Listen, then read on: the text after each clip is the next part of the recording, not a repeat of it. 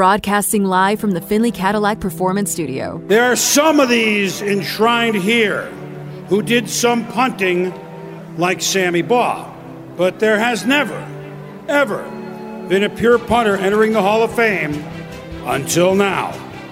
Then again, there has never, ever been a punter like Ray Guy. Believe me, it's been a long and winding road from the farmlands of South Georgia to the hallowed halls of the Pro Football Hall of Fame. They've been bumps, they've been curves, detours, and bridges to cross along this journey. But I have finally made it. Even though there will be no more games to play, records to set, or championships to win, for to be a part of this very special clubhouse called the Pro Football Hall of Fame and knowing it's forever, it's beyond my wildest dreams. This is Unnecessary Roughness. Here's your boy Q. The Raiders family, the Raiders fraternity, the Hall of Fame fraternity, many different Hall of Fames lost one of their members today, Ray Guy. You heard him right there in the open. Heard Chris Berman at the Pro Football Hall of Fame introducing him. Ray Guy passes away today at 72 years old. The Morning Tailgate, JT the Brick, and now us have all talked about Ray Guy throughout the course of the day. We'll continue to do that here on the radio station, Raider Nation Radio 920. Got a lot to get to on today's show. Got a lot to get to in a short amount of time. And we've got plenty of guests that will talk about not only the Raiders' current day, but also Ray Guy. And excited about the show, excited about everything that we got coming up, guests that are going to talk about the game on Sunday. There's just a lot to get to on today's show, so let's go ahead and jump right into it. Paul Gutierrez from ESPN is going to join us in a matter of a few minutes.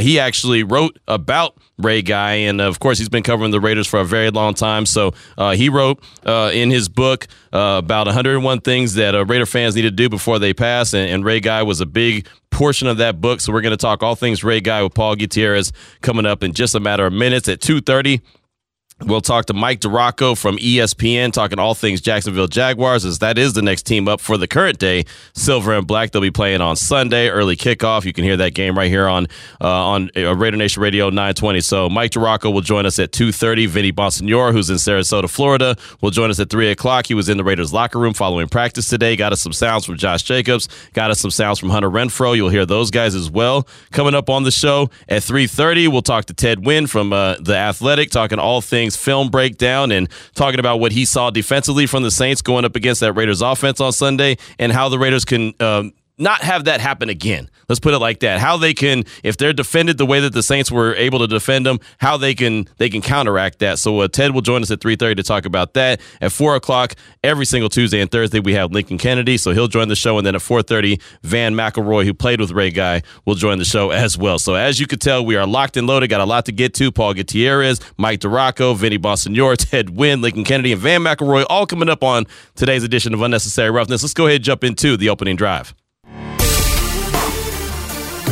The opening drive of Unnecessary Roughness on Raider Nation Radio 920 is brought to you by Southern Nevada Chevy Dealers, home of the Chevy Silverado, the strongest, most advanced Silverado ever. And Paul Gutierrez from ESPN joins us now on the phone lines to talk all things Ray Guy. And Paul, we appreciate your time this afternoon.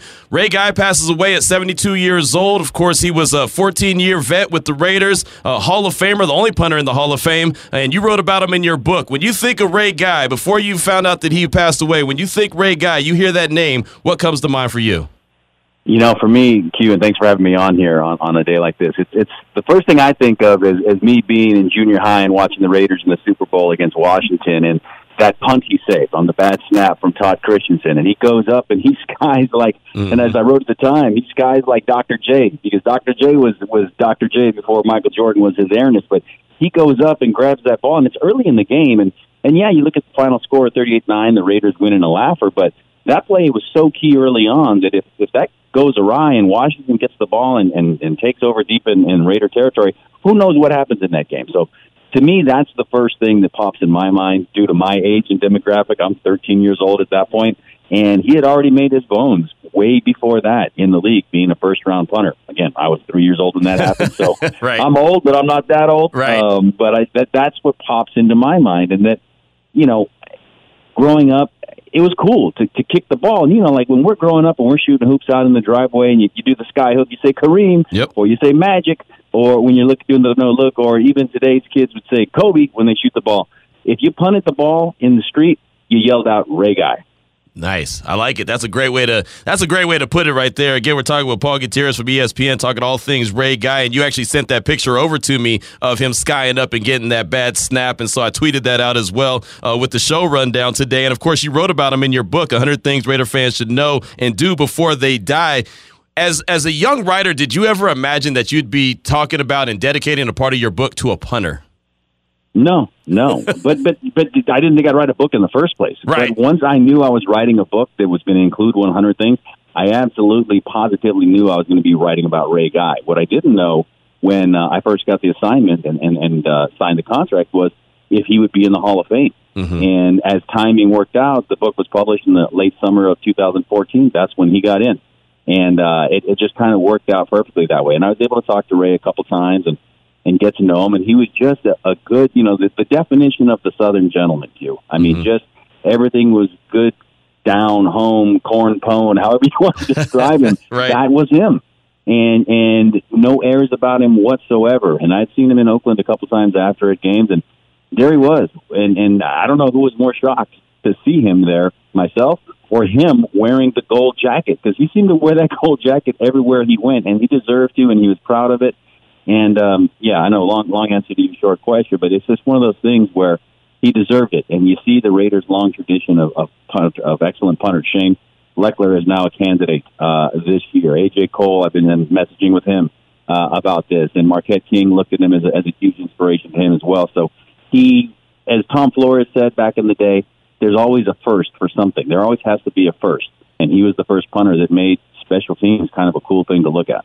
Why is it, and it's not a bad thing, but why has it been that the Raiders have had such a knack for getting that weapon? And I say that as a form of respect, not just a punter, but really a weapon. They've found ways to get those good guys, like all the names you just rattled off.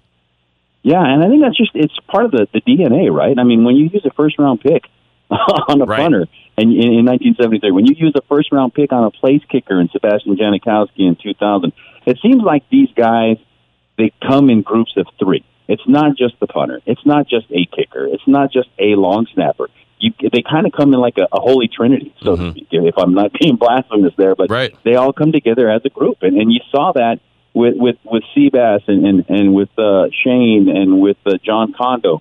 You saw that a little bit when Marquette King kind of got in there. You see it now with the three guys that the Raiders have with Cole, Carlson, and Zeke. It's real interesting the way it just happened, and it's just the way I look at it. It's just kind of ingrained in this team's DNA. It really is, and it's something cool to hold on to and say, yep, that team right there has a history of really great punters. Of course, the greatest of all being Ray Guy in the Hall of Fame, and punters don't get into the Hall of Fame. For him to be in the Hall of Fame, that's amazing. For him to have a college award named after him, that's amazing. And Paul, let me take you back to your UNLV days. I actually saw a tweet earlier today from Mark Wallington over at UNLV talking about the really good punters that UNLV had in the 90s, and there was no award for the best college punter in the land. And then in 2000, Augusta Sports came up with the Ray Guy Award, but UNLV had a little bit of a knack back in 90s. And I'll take you before that, Q, and I'm sure you know this, but maybe if you don't, here we go. We're going to school, right? Randall Cunningham. Right. Randall Cunningham was a phenomenal punter for UNLV in the early 80s. And could you imagine today if he was in the NFL? I mean, he was already the ultimate weapon, so to speak. I mean, he was on the cover of SI, and they said so it's got to be true, right? Mm-hmm. But if you got that guy out there as a threat as your punter, you don't know if he's going to run, pass, or unleash a 90-yard punt like he did in a game for the Eagles. So there's, again, just this tradition, this rich tradition of kickers, punters at UNLV as well, and it's not a football factory by any stretch, but it's true. And kind of the key there is Bob Blum. He was a Hall of Fame, Southern Nevada Hall of Fame announcer. Right. And he had a good relationship with Al Davis. And they kind of worked things, and that's kind of how the Ray Guy Award came to be. It's, look, punters need love, too, and need to be respected. So, and if you kind of dig into the history a little bit, there's a connection there between the Davis family and Las Vegas that was kind of fostered by Bob Blum as well. So it's real interesting. The more you peel that onion back, the more layers you see and the more interesting stories. And I'm not saying there's any direct correlation between Randall Cunningham, Ray Guy, Shane Lechler, or anything like that. But it is interesting that the Raiders are in Vegas now, and the whole kind of the desire, the need to honor punters kind of started there in Las Vegas at a small school like UNLV. That's wild. I mean, I love to connect the dots, and I love to see the different connections. Like you said, peel on the onion back, you start to learn more and more and more. Again, Paul Gutierrez is our guest from ESPN here on Raider Nation Radio 920. And Unnecessary Roughness, was listening to some sound earlier and heard John Madden say that, when they selected Ray Guy in the first round, nobody argued that. Nobody had any kind of beef and no, we can't do that, can't do that. Paul, you've been covering the league for a very long time. When it comes to draft time and they're in the war room, there's always an argument about who they're selecting. How amazing is that they all knew Ray Guy was going to be the guy? Well, that's true, and I've been told that story as well by Tom Flores and others that were in the room in 1973. But to make it even more fascinating, amazing, 1982, the room was split. It was either some running back from Richmond named Barry Redmond or some running back from USC who had just won the Heisman, Marcus Allen. If they're split on Marcus Allen in 1982, but they're all in on Ray Guy, that tells you what they needed. That tells you they were all on board. And it wasn't simply because he was a punter and was the best punter at the time or would turn out to be the best punter that ever lived up till now at this point anyway. It was that he was an all-around athlete. He was also drafted by the Cincinnati Reds to be a pitcher. I was just watching the NFL Network special on him called The Specialist, and he was claiming he was throwing 98 miles an hour in high school and played in college as well. So he was an all-around guy. He played basketball. He ran track. They called him Wonder Boy in high school because he could just jump out there and figure it out, and he was a star at whatever he wanted to do. But you never would have known that from talking to the man because he was so humble, so full of humility, and just so happy to be where he was. Yeah, I mean, he didn't do a lot of radio, didn't jump on and do a lot of interviews. And funny story, I just found out when I was walking through the halls here at the radio station is that Ari, who's produces Cofield and Company on ESPN, actually reached out to Ray Guy 4 days ago to try to get him on the show. And of course, he didn't hear back from him because, again, Ray didn't really do that. He didn't really do radio. Right. But how crazy is that Ari just reached out to him a couple days ago, and then, I mean, just that quick, he's gone, 72 years old. Yeah. Yeah, and that's the thing. 72 years young, really. Right. And when we think about it like that, and the impact he's had, and with this organization, the Raiders are unique, definitely as an organization, the way it takes care of its alumni, and when you would see those guys come back. It had been a few years since I had talked to Ray myself, but even when I did the book with Lincoln Kennedy, Lincoln said he had only met him a few times as well, but called him Mr. South, Mr. Southern, and just the Southern gentleman. And every time he was with him, he just felt good about himself. And I think as a person, as a human being, you can't have anything greater said than that. If you just make somebody feel at ease and good about themselves, well, then everything else that comes with that is gravy. And then when you throw on top of that the greatest player at his position in the game, I mean, what better compliment can you really give to somebody like that? Right. And then on top of that, the emergency quarterback, if the Raiders needed him. I mean, he was, again, like you said, an all-around athlete. He really could do whatever he wanted to do. And, I don't like to judge people by what I see off of Twitter because Twitter, as you know, is a wild place. But when you see everyone reaching out and just saying how much they love and respect Ray Guy, you realize that it's so much more than just a guy who punted really well or a guy who played the game. Obviously, people that are reaching out and tweeting about him right now, they all had respect for the man. I think that says a whole lot about who Ray Guy was. And there's no doubt about that. And then especially when you talk to guys in the same position. I mean, again, you go back, like the guy has an award named after him. Right. You know what I mean? I mean, that doesn't tell you enough right there. And then the people that have won it, I mean, whether it's A.J. Cole, Marquette King, Shane Leckler, going back, Max Gossett, there's a very direct line from Ray Guy to where we are today with the Raiders in terms of punters. Right. Once they find one, they get their hands on them.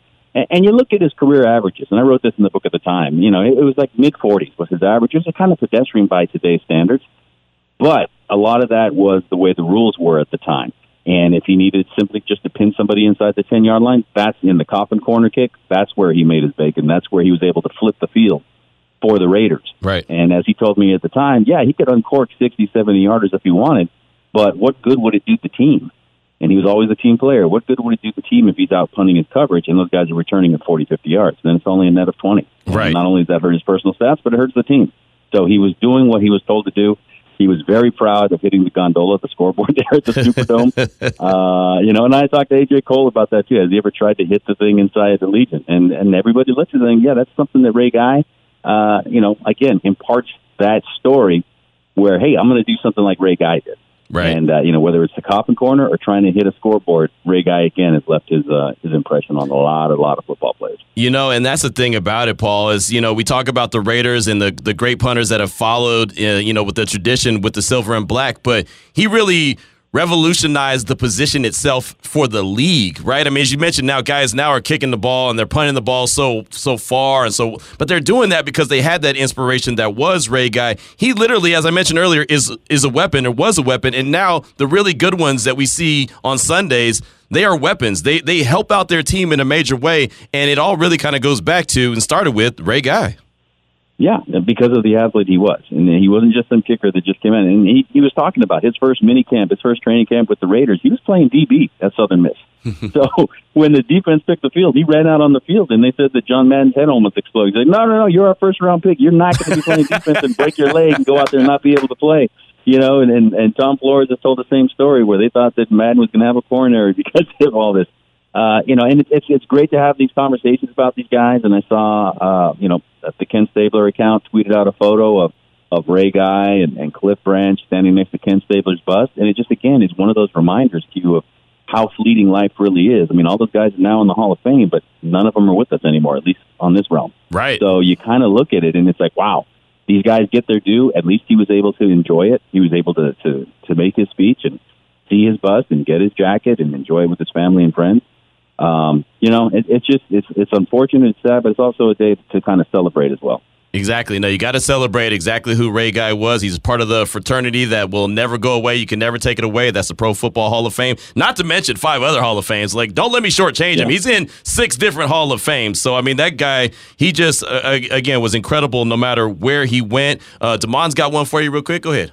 Yeah, Paul, in your time and the people that you've talked to with Raider Nation and the books that you've written, I am new to Raider Nation. So the players, the Ray Guys, the Cliff Branch, those guys that have the 3 Super Bowl rings, just how important are they to Raider Nation?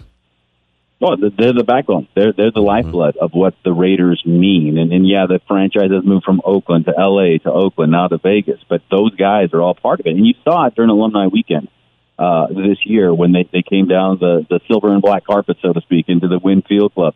And you talked to Marcus Allen and Tim Brown and Fred Biletnikoff and the old school guys. That's what this organization was built upon. And Mark Davis would be the first to tell you, and he says it a lot, that the alumni is the lifeblood of this organization. So when you're talking about the Ray Guys, the Cliff Branches, guys that are in the Hall of Fame now that have had to wait a very long time, it makes it a little more gratifying, but it's also kind of bittersweet because they weren't able to enjoy it when they should have been able to enjoy it, if at all. So, for Ray Guy to be the best at his position, again, how many Halls of Fame is he in? It's amazing, right? But at the same point, the man has an award named after him. I think that's where you do the mic drop because that's really where it starts, stops, and you just go from there. And being the all-around athlete he was, being an emergency quarterback, there's that classic game in 1984 at the Bears where the Raiders were coming off being the Raiders. The Bears weren't quite yet the Bears, and it was the nastiest game you could ever imagine. Plunk gets hurt. He's not playing. Mark Wilson gets knocked out. Then a couple other guys come in. They get knocked out.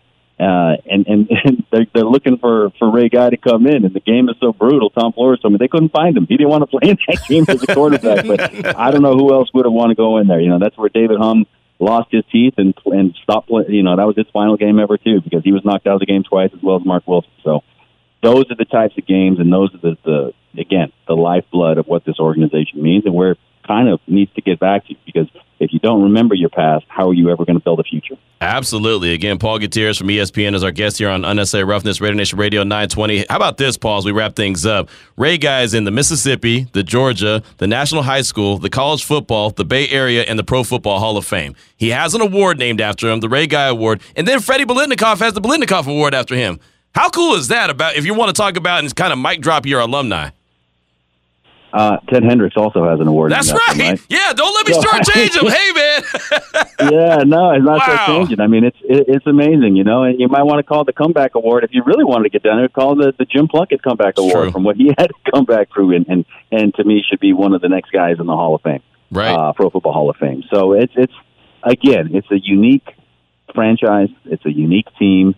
It's one that's seen better days, obviously, but it's trying to get its feet back under it. And when someone like a Ray Guy passes, it's time to celebrate all those achievements, but also remember what he stood for. And then you build upon that as you go forward. No doubt about it. And Paul, final question for you, and you kind of touched on it already. This organization is a very proud organization. They have a very rich history, but that's what it is a rich history. How badly do they need to get back and be consistent and have the greats and have, the alumni that are going to be around for years on top of years, anticipated, of course, that just can keep the tradition alive of the greatness of the Raiders and what that organization means?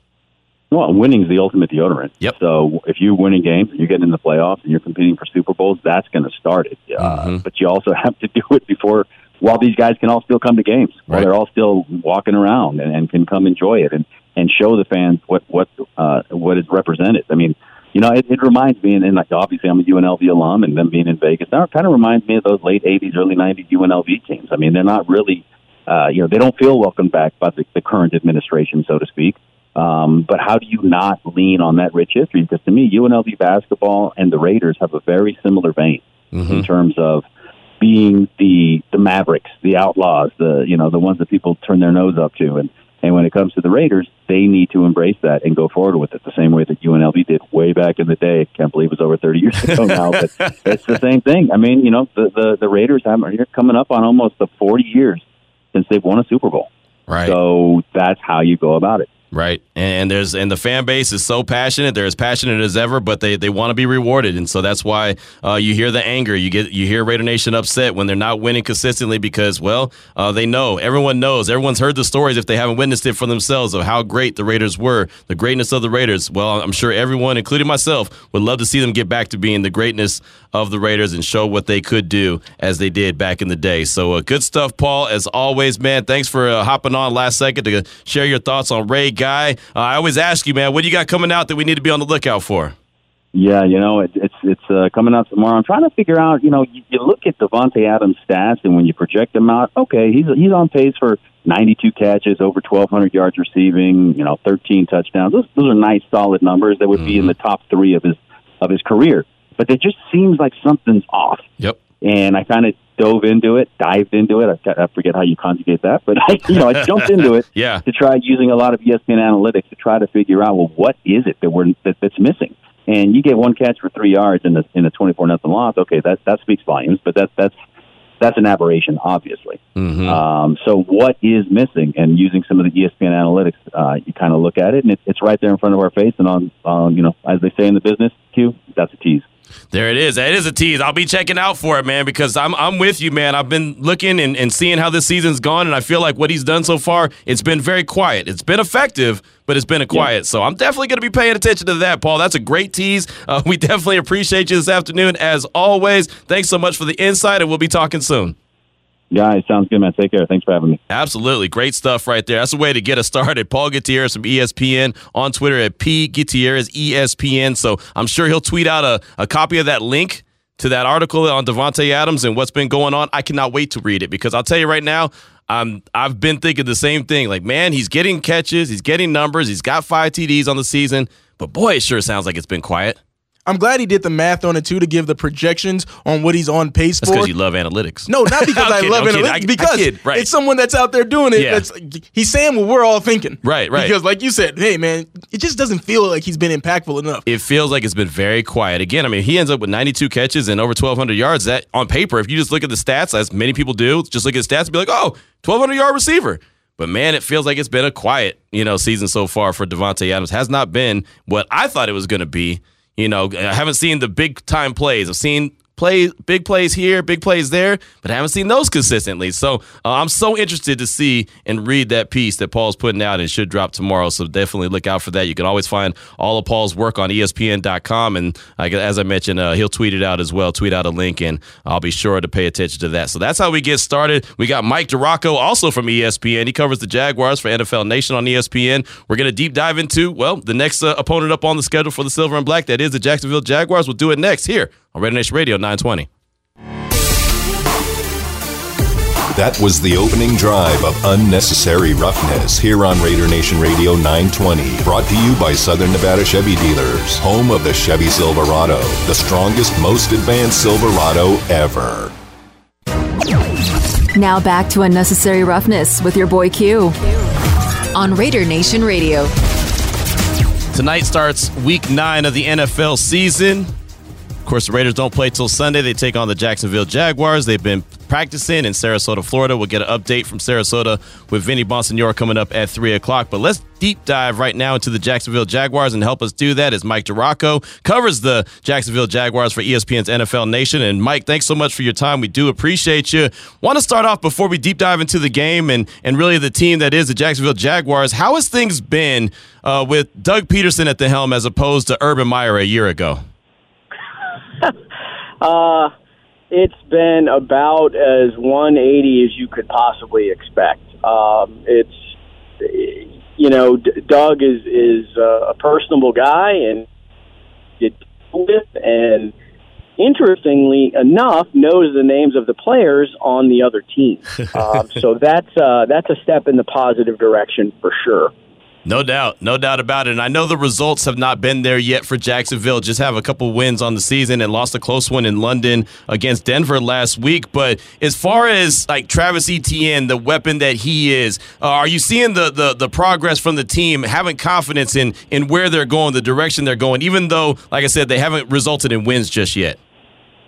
Yeah, every loss has been a one-score loss. They've had leads in the fourth quarter in 4 of those 6 losses.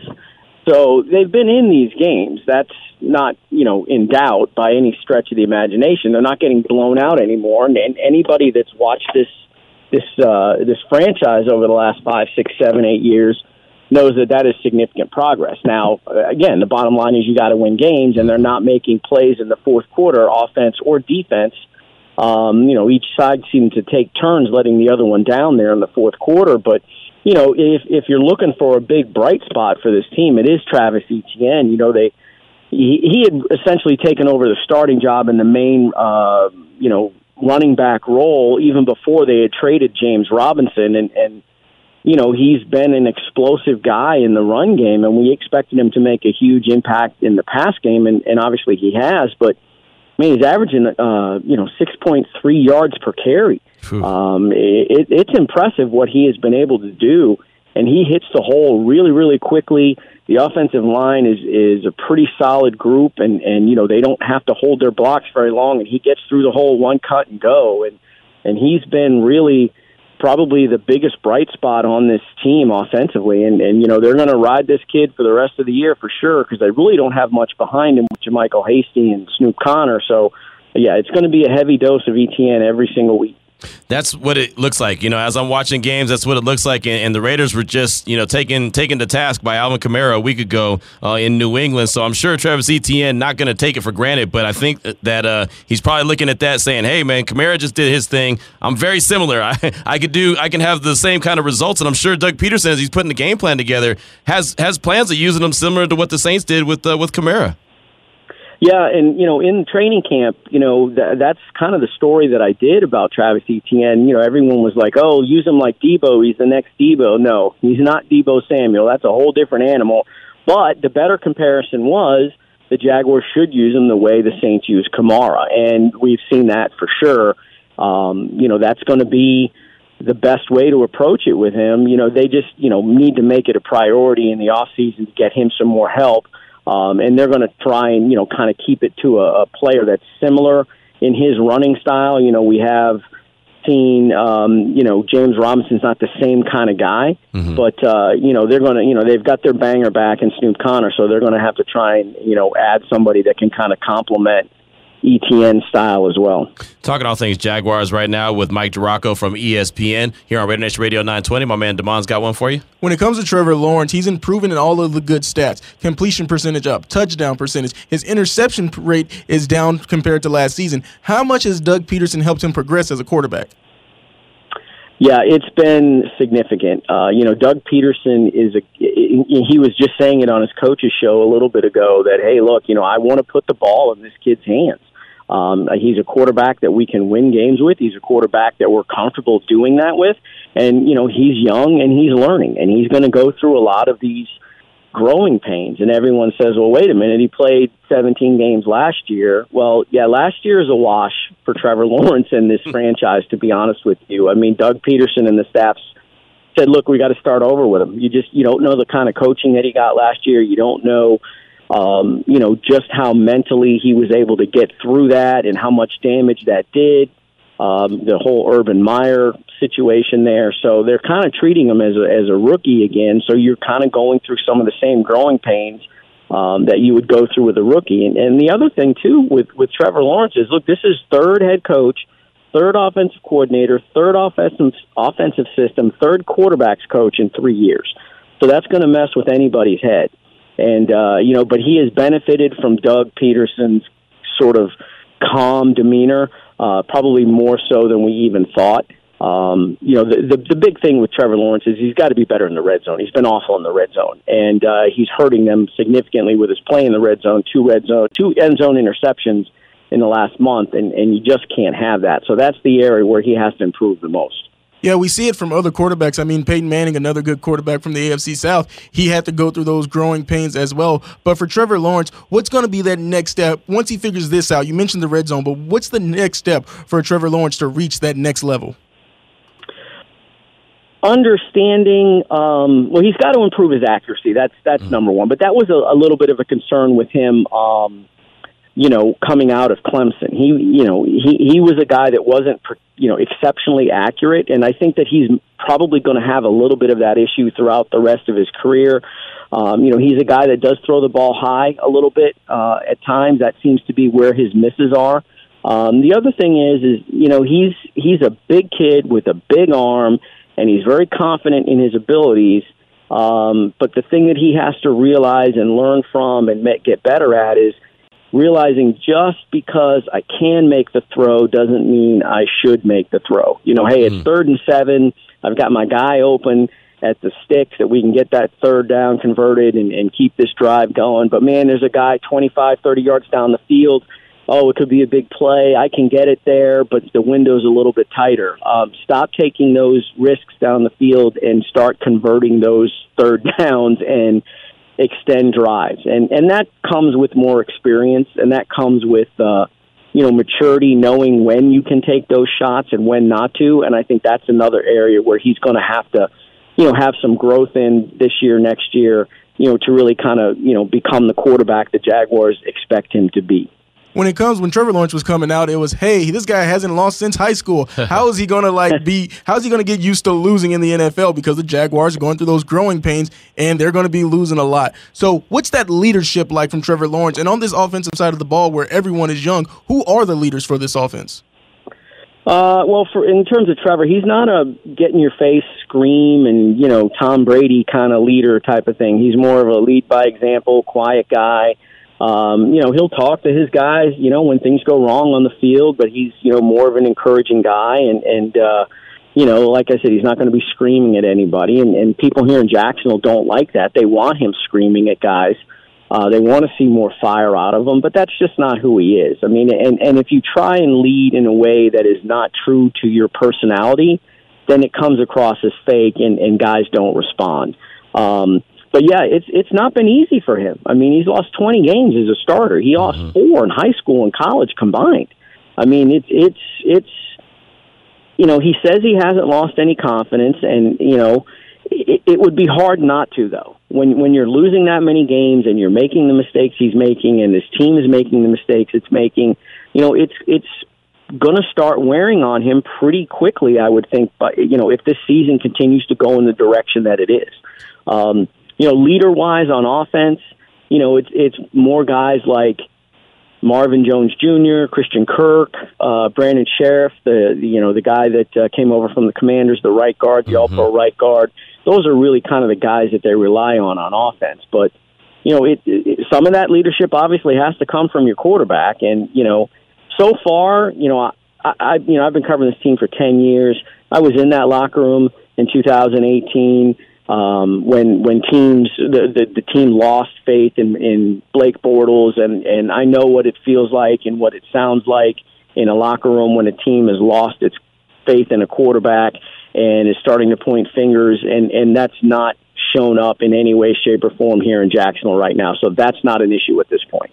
Talking with Mike Duraco here on Raider Nation Radio 920 Unnecessary Roughness, talking all things Jaguars. On the defensive side of things, Mike, I mean, when it comes to the Raiders, first of all, they got shut out by the Saints. I always believe that when a team gets shut out and embarrassed the week before, they're going to come back with a vengeance and really want to get after it. So when you look at the Jaguars and their defense, how do you expect them, how do they match up when you look at Davante Adams, Hunter Renfrow? I don't know if Darren Waller's going to be out there. He was limited again at practice today. But just looking at those two guys like Davante Adams, how do the Jaguars match up with him? Well, nobody really matches up with Davante Adams. Although, one catch last week, yeah. He was dealing with an illness, though, correct? That was part of that as well. Look, the Jags don't have Shaquille Griffin. He's on IR with a back injury. Their best corner is Tyson Campbell, second-year kid out of Georgia, who has really made some significant strides. He's their best corner anyway. So, they started to travel him a little bit with the other team's best receiver last week. I think we might see a lot more of that this week because I don't think the Jaguars want to put Trey Herndon up against Davante Adams. That's not a recipe for success for the Jaguars.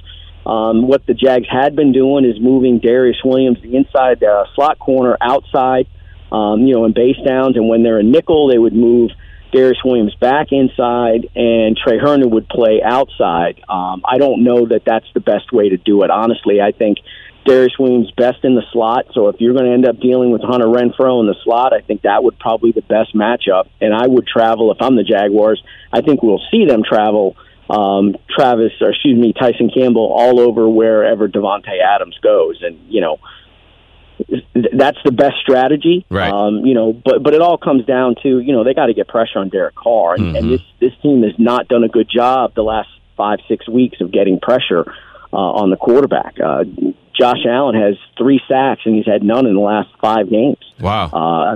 There are 4 games. Yeah, 5 games. Yeah, I mean, he's had 4 quarterback hits in the last 4 weeks. I mean, that's just not getting it done. That's the number 7 overall pick in 2019.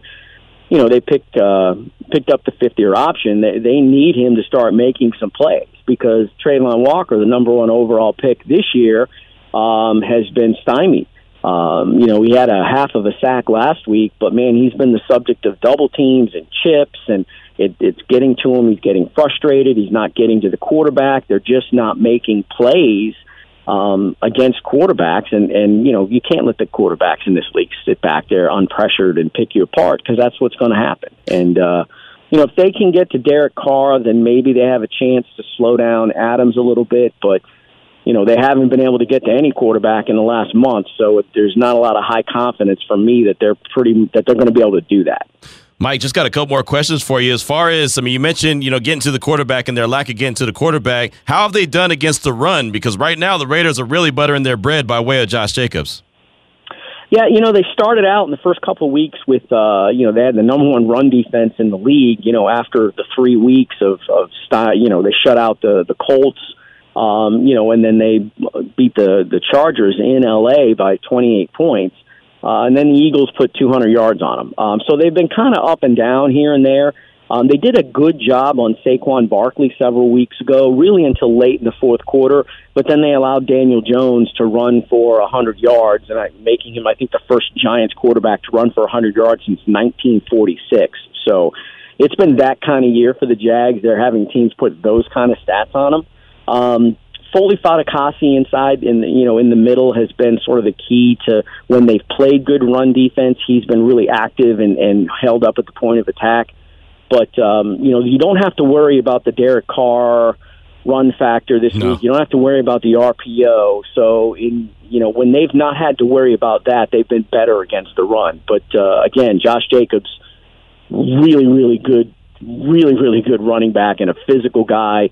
I honestly, I think the game, Jacobs and Etienne kind of cancel each other out a little bit, and I think this game comes down to whichever quarterback makes the fewest mistakes or makes the second to last mistake will win the game. Oh, wow. Well, a player that I wanted to specifically ask you about on that Jaguars defense is Devin Lloyd, because if the Raiders would have kept that first-round pick, he was a guy that's like, hey, he's a little bit older, but I think the Raiders could have picked him in the draft. How has he been for the Jaguars this season? Because he's been one of the bright spots on that defense. Yeah, he's Rookie of the Month. in September, and was really, really active.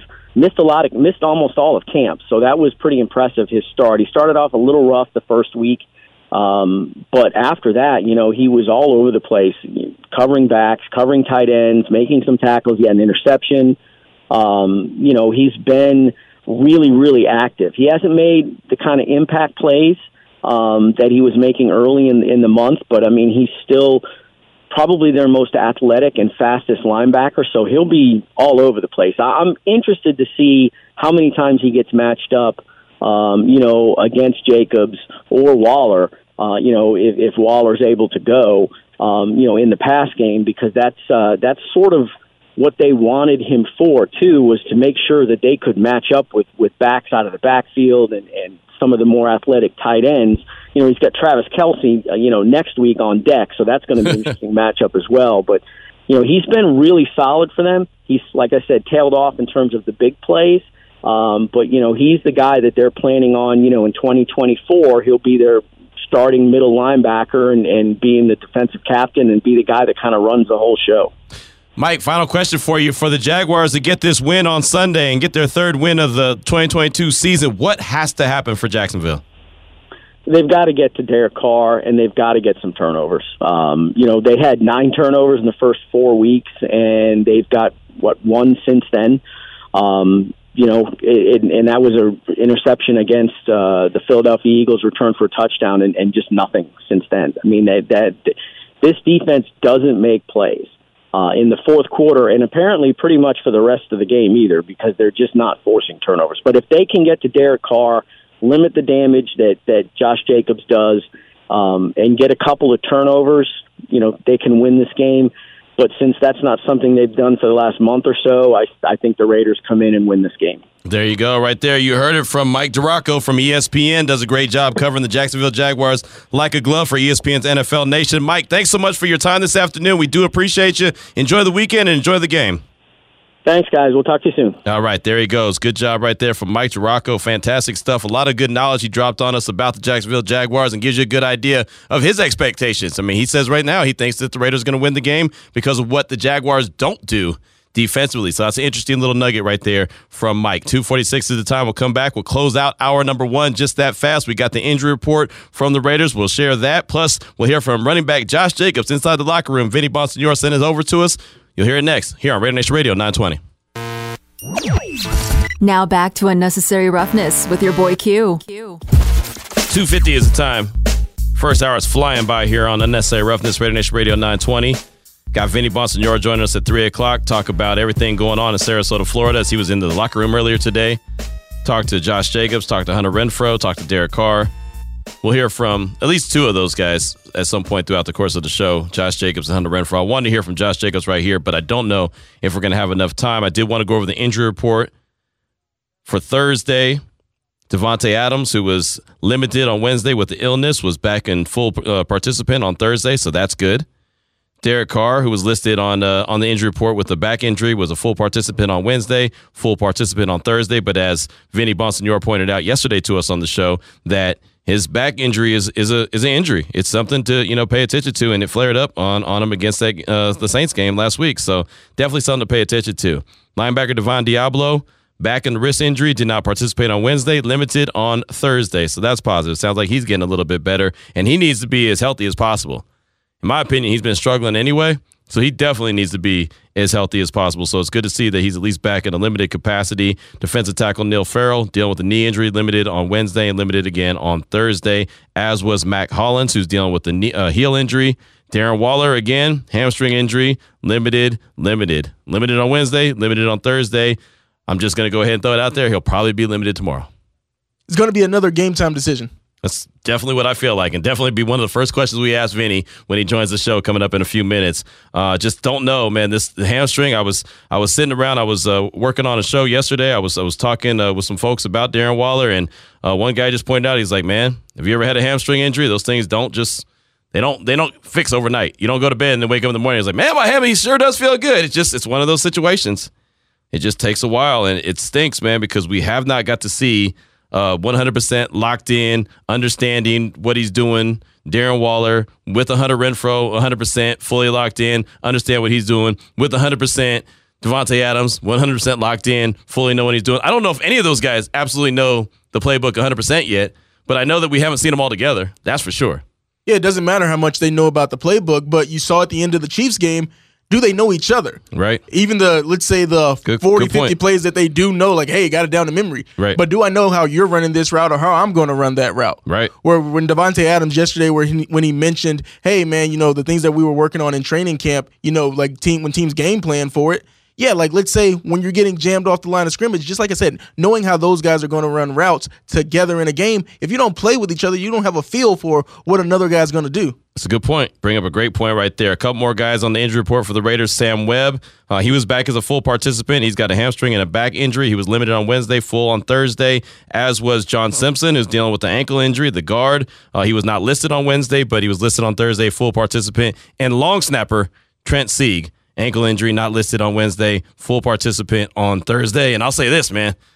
Anytime I see the long snapper on the injury report, I get nervous. I automatically go back to the days when the Raiders didn't have their long snapper and they were punting. They were snapping the ball way over Shane Leckler's head at the Coliseum. I can't remember who they were playing. Maybe it was the Chargers or whatever. But, man, it was such a bad day. Such a bad day. And my appreciation for the long snapper went up 1,000,000 times. I promise you, 1,000,000 times after I saw that game and saw how bad it was when you didn't really have your long snapper, how important those guys are. So you don't want those guys out at all. I got a couple quick text messages I want to get to at 69187, keyword R&R. Vegas Pete said, let's go bloody those kiddies' nose by playing Smash Mouth. Hope Carr's back is well enough to play. Let's win this one for the only punter in the Hall of Fame. R.I.P. Ray Guy, you were the man.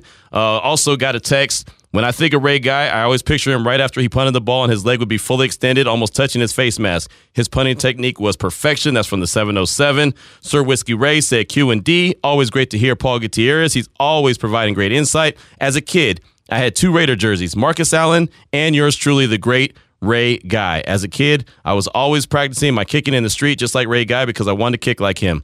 Very sad news on the passing of Ray, one of the greatest Raiders ever, a 3-time Super Bowl winner. He will be missed. Here I stand with my glass in the air to Ray Guy. Cheers, Sir Whiskey Ray. Good stuff from him. And I think I got one more. I do. This one's from the 209. What up, Q? Raiders tend to stoop down to lower teams' level for whatever reason, so I'm getting ready for a close game but expecting a blowout. Nowadays, we just don't know, so let's just make sure we get this dub. We need it bad. And, there's no doubt about that. And I don't understand why they always do that. And it's not just this regime. They've done that forever, just kind of, played down to the level of their competition, which is a terrible habit to get into. But for some reason, they've always done that.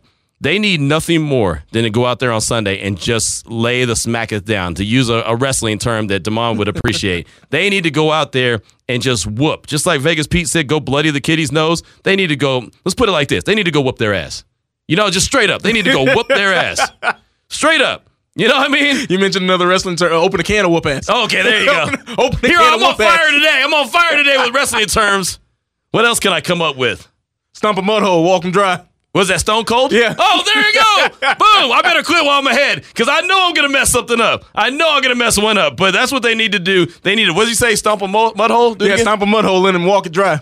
Stomp a mud hole in him and walk it dry. Is that how he says it? Yeah, you got the southern accent. Yeah, there you go. Stomp a mud hole in him and walk it dry. And that's the bottom line. Because Stone Cold says so. Is that how he says it? Yep. All right, let's take a break. 2:56 is the time. We'll come back. Vinny Bonsignore will join the show. It's Raider Nation Radio 920.